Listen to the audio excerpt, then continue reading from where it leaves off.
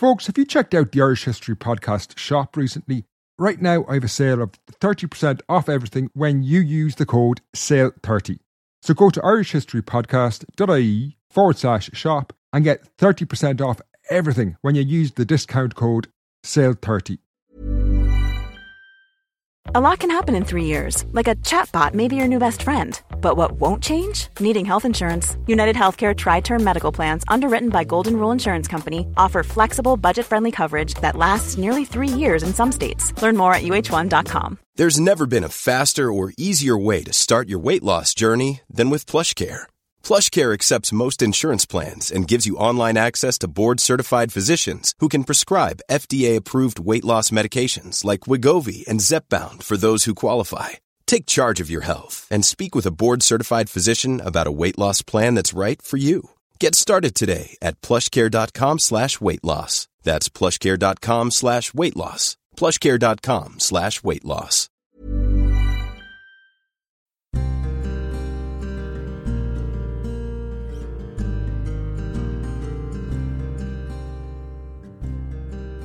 Hello and welcome to the Irish History Podcast. My name is Finn Dwyer and this is The Battle of Auchinkeep and the life of the rebel king A. O'Connor. This show looks at one of the key turning points in the history of the west of Ireland in the medieval period. The Battle of Auchinkeep in 1270. Fought along the banks of the upper reaches of the Shannon River, the origins of this conflict was borne out in the resentment and disillusionment felt by a generation of Gaelic Irish people who watched their society destroyed by the Norman invasion of Ireland. Chief among this generation in the west of Ireland was A. O'Connor. His deeds and actions came to represent those of an entire generation, so much so that the backstory to the Battle of Auchinkeep is one and the same as the life story of A. O'Connor. When A. O'Connor, the King of Connacht in 1270, received the ominous news that a large Norman army was making its way west to confront him, he had two choices. He could round up his family's vast but easily transported wealth, their cattle herds, and drive them to safety, or he could stay and fight. This must have been a difficult choice. Not only was the Norman Lord of Connacht, Walter de Burgh, on the way, but he was also supported by Richard of Exeter, the Deputy Justiciar, as well as major Norman landowners from the west of Ireland, men such as the intriguingly named knight Richard of the Wood. This was a serious force. However, A had fought the Normans all his life, and to back down now was accepting their superiority, something he was loath to do. In many ways, A's life had been building up to a confrontation like this. For decades, he had been a thorn in the side of the Norman colonists in Ireland, not only in Connacht, but as we shall see, in Ulster as well. In 1270, A decided he would raise an army and meet this Norman force head-on. This conflict would be the culmination of a life that A had spent fighting to restore his family's shrinking power. His decision to stay and fight what would become the Battle of Auchinkeep was not made on the spot, but instead was rooted deep in his life experience and indeed the experience of many Gaelic Irish people of his generation. A. O'Connor was born into the ruling family of Connacht in the west of Ireland around 1224. Indeed, his grandfather, Cathal Crodurg, was the reigning king at the time. The early 13th century was a difficult time to rule a Gaelic kingdom, particularly Connacht.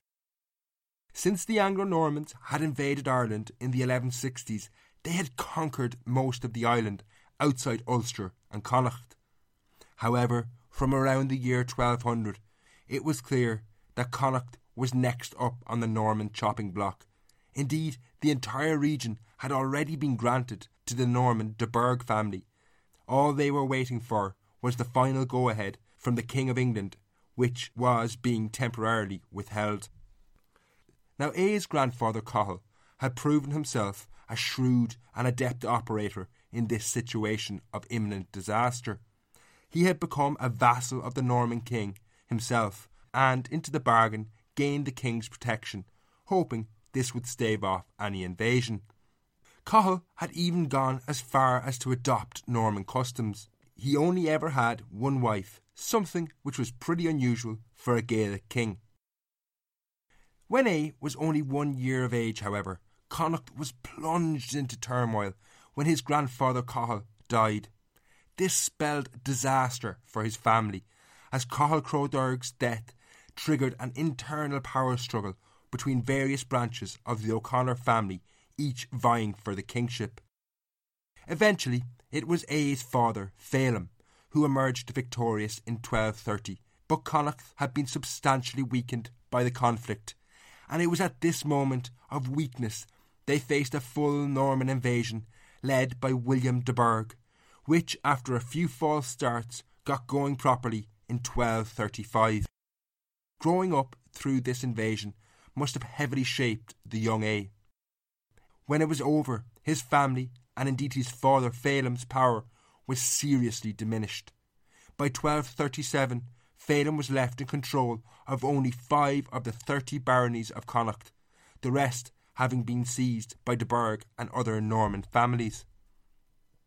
Now, if you want to hear the full story behind this invasion of Connacht, check out the podcast, The Norman Conquest of Connacht.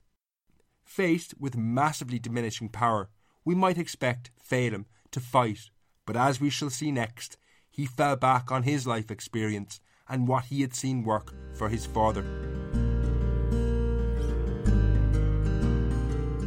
Through his life, Phelim O'Connor had watched his father Cathal ingratiate himself with the Normans, and this had benefited the O'Connors, as the Norman invasion of Connacht had been staved off until after Cathal's death.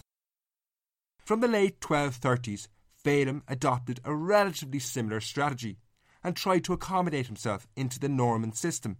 He accepted a vassal status under the King of England, and indeed he even appears to have also rejected the Gaelic traditions of his forefathers. He wasn't inaugurated as king in accordance with Gaelic traditions like previous O'Connor kings at their royal site of Carnfree in Roscommon. Phelim turned his back on these traditions. The world was changing, and he changed with it, or so he thought. Indeed, Phelim seemed to have developed a strong relationship with King Henry III in England. In 1240, he had visited Henry in person, while in 1245 he had brought an army of 3,000 soldiers to fight for the king in Wales. It was only by the mid-1240s that Phelim's son, A. O'Connor, was coming of age. He analysed the predicaments facing the O'Connors very differently from his father, observing what was happening around him. Despite all Phelim's efforts to appease the Normans and their king, it wasn't saving the O'Connors. Since the conquest of Connacht in the 1230s, their territories had only continued to diminish. When, in the final years of the 1240s, A began to emerge as an increasingly powerful figure in his own right in Connacht, it was clear he rejected the policies of attempted appeasement. In 1249, he organised a raid by a troop of mounted young men on Peter de Birmingham, a Norman lord who had arrived in Connacht that year under orders from Henry III to take possession of the lands of the recently deceased Lord of Connacht. Whether his father Phelim had any involvement in this attack is uncertain, but regardless, he still paid the price for his son's actions. The O'Connor lands, centred around Roscommon in North Connacht, were temporarily confiscated by the Norman king Henry III, and when they were returned the following year, 1250, they had been denuded even further. Initially, at least, it seemed that A and his generation's policy of aggression toward the Normans was no more effective than the older generation's policy of appeasement. However, A was undeterred. Perhaps the lesson he drew was that he needed help, and in 1253 he began building allies among the only people he knew would be willing to fight the Anglo-Normans, that being other Gaelic families. So that year he made peace with Brian O'Neill, the Gaelic king of Western Ulster, who would once have been a traditional enemy of the O'Conors. During all these machinations, it's not clear what the relationship between A and his father Phelim were. But A was clearly the driving force in what was an increasingly aggressive O'Conor policy toward the Normans, and Phelim was mentioned less and less. Whatever the story was, it was clear that Phelim had little say over his son's actions, and in 1258, when A joined other like-minded Gaelic Irish leaders, Tig O'Brien of Thomond and Brian O'Neill at Caoilishka on the Erne River, he set in train a series of events that would lead to open hostilities with the Normans. Overlooking the River Erne, A. O'Connor and Tig O'Brien acknowledged and inaugurated Brian O'Neill as High King of Ireland, the first time anyone had made such a claim since the invasion of 1169. This was a clear break with the Normans. They were clearly not vassals of the King of England if they submitted to Brian. As High King, Brian O'Neill, supported by A. O'Connor, was now a challenge to Anglo-Norman rule in Ireland, but the alliance did not step into the field militarily until 1260. Indeed, before A would support his new High King, he continued the process of seeking allies who were not of the Anglo-Norman world. In 1259 he gained a slightly ironic nickname, Ain an Owl, which means A of the foreigners, when he formed a pact with MacSorley, a lord of the Isles of Scotland. He married MacSorley's daughter, and she brought him a dowry of 160 gallowglasses, which were Scottish warriors. The following year he needed these warriors when Brian O'Neill called his supporters for his first major challenge on the Anglo-Normans. Before we find out what happens, I want to take a quick break. One size fits all seemed like a good idea for clothes. Nice dress. It's a t-shirt. Until you tried it on. Same goes for your healthcare. That's why United Healthcare offers a variety of flexible, budget-friendly coverage for medical, vision, dental, and more. So whether you're between jobs, coming off a parent's plan, or even missed open enrollment, you can find the plan that fits you best. Find out more about United Healthcare coverage at UH1.com. That's UH1.com. Hiring for your small business? If you're not looking for professionals on LinkedIn, you're looking in the wrong place. That's like looking for your car keys in a fish tank. LinkedIn helps you hire professionals you can't find anywhere else, even those who aren't actively searching for a new job but might be open to the perfect role. In a given month, over 70% of LinkedIn users don't even visit other leading job sites. So start looking in the right place. With LinkedIn, you can hire professionals like a professional. Post your free job on linkedin.com/people today. The first test of A's new alliance, led by Brian O'Neill, was a campaign to expand the influence of the O'Neills in Ulster. Brian O'Neill's ancestors had conquered all of Ulster before pressing their rights any further. However, for Brian O'Neill, he had a small problem. Eastern Ulster was now firmly Anglo-Norman territory, and while there was no Earl in Ulster since the death of Hugh de Lacy in 1242, the settlers there would mount ferocious resistance to any incursions. Regardless, though, in 1260, Brian called on A. O'Connor to support an attack on Ulster, a call which A willingly responded to. In May, the joint army invaded colonial territory.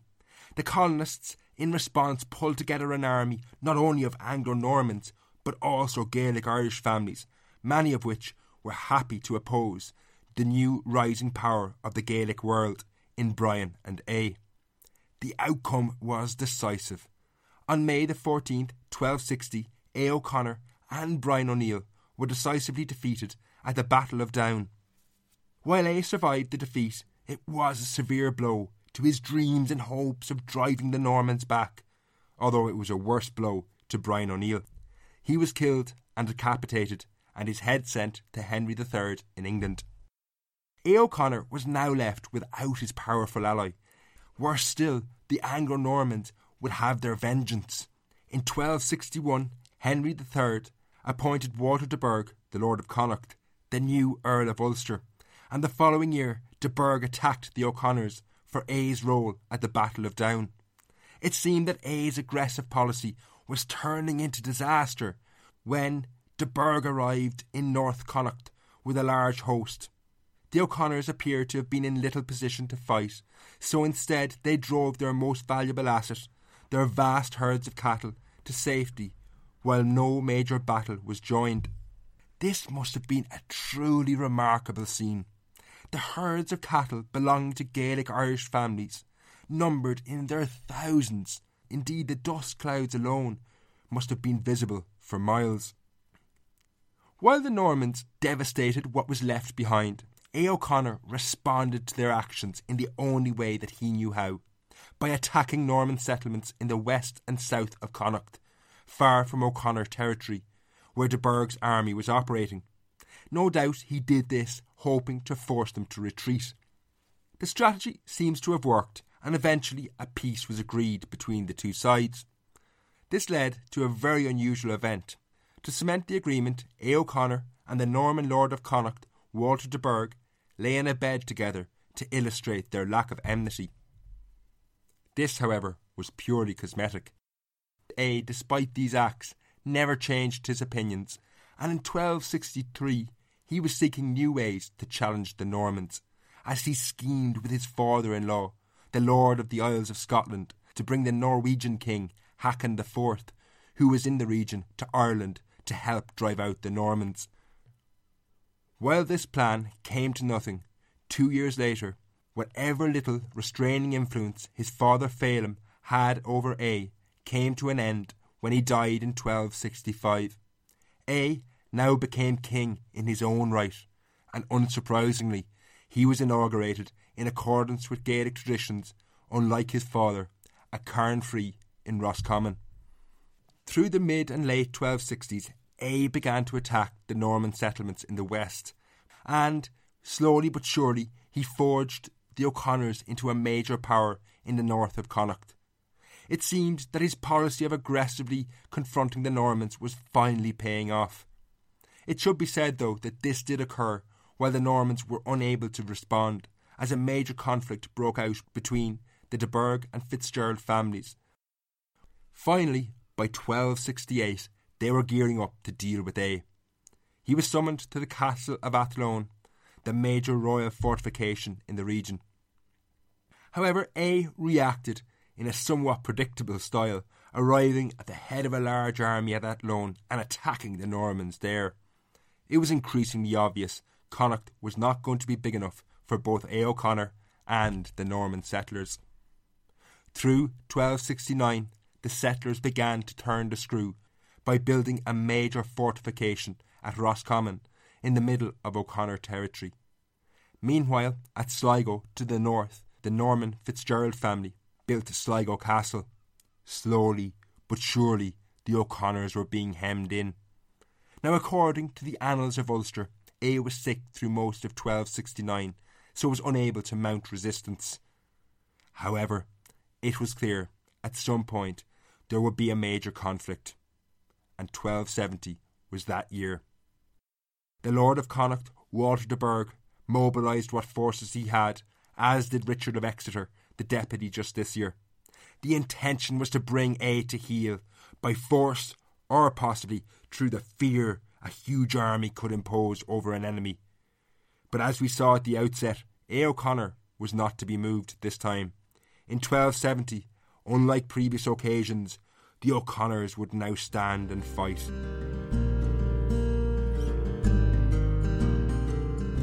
When de Burgh and Exeter assembled their army, their first objective was to find A. O'Connor and his army. This saw them cross the Shannon and head to the newly built castle of Roscommon. The following day they moved north to Elphin before returning back south again to a spot called Portnahinch on the River Shannon.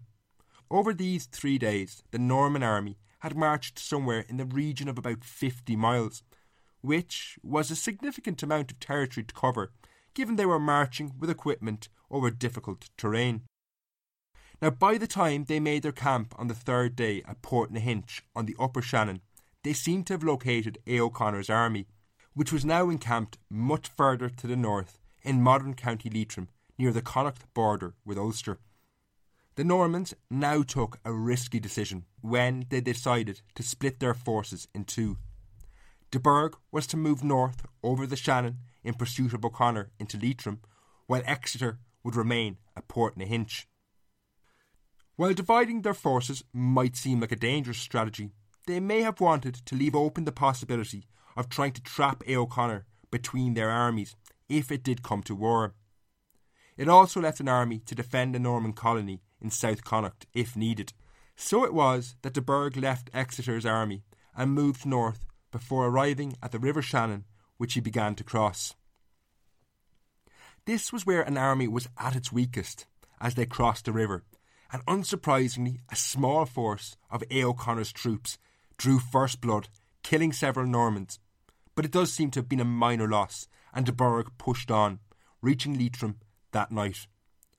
The journey was more than 30 miles, so no doubt when they made camp, the army had earned their rest.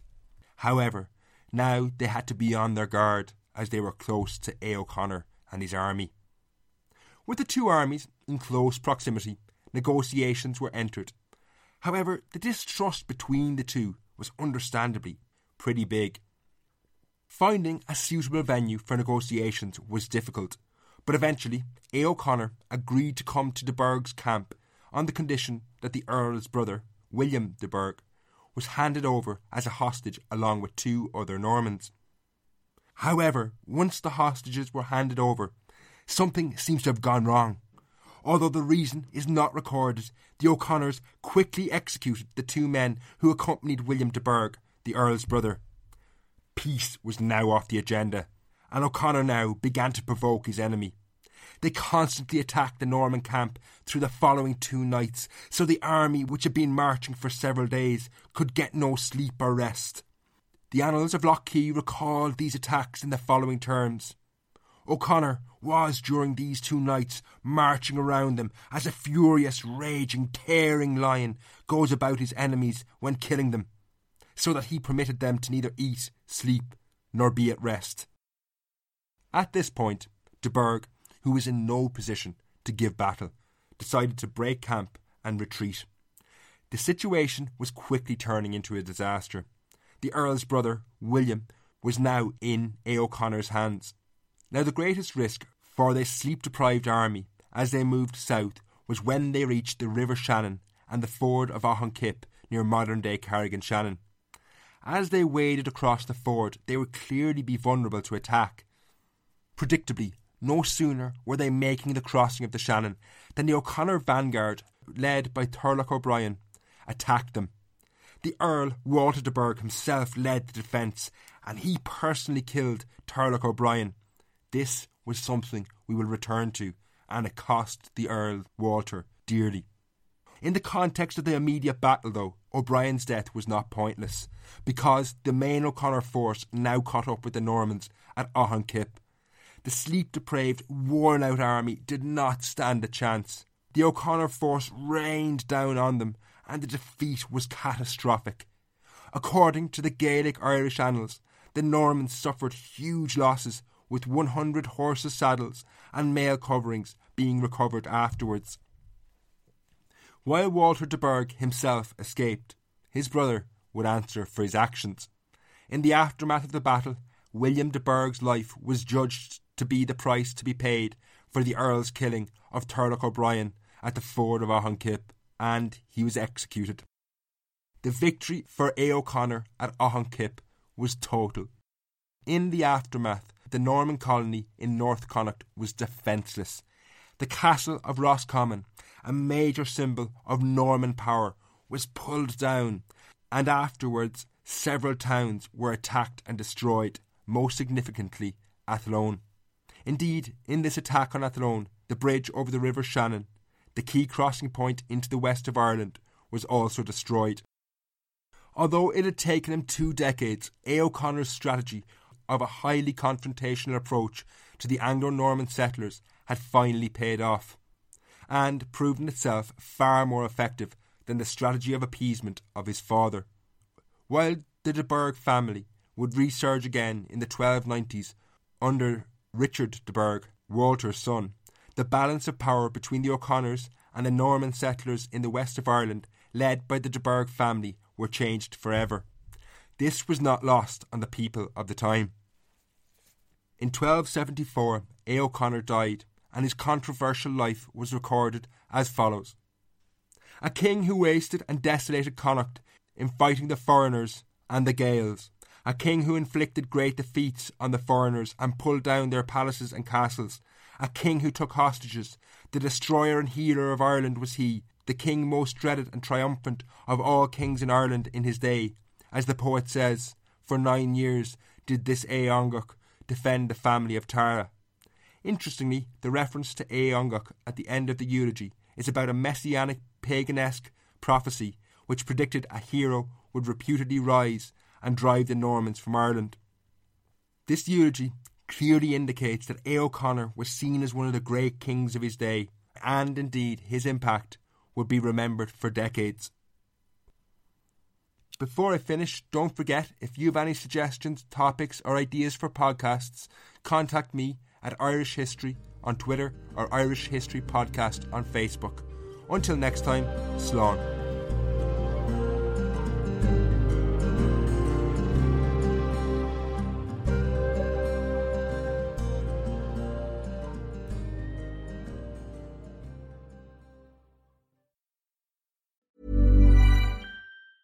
Mom deserves the best, and there's no better place to shop for Mother's Day than Whole Foods Market. They're your destination for unbeatable savings, from premium gifts to show-stopping flowers and irresistible desserts. Start by saving 33% with Prime on all body care and candles. Then get a 15-stem bunch of tulips for just $9.99 each with Prime. Round out Mom's menu with festive rosé, irresistible berry chantilly cake, and more special treats. Come celebrate Mother's Day at Whole Foods Market.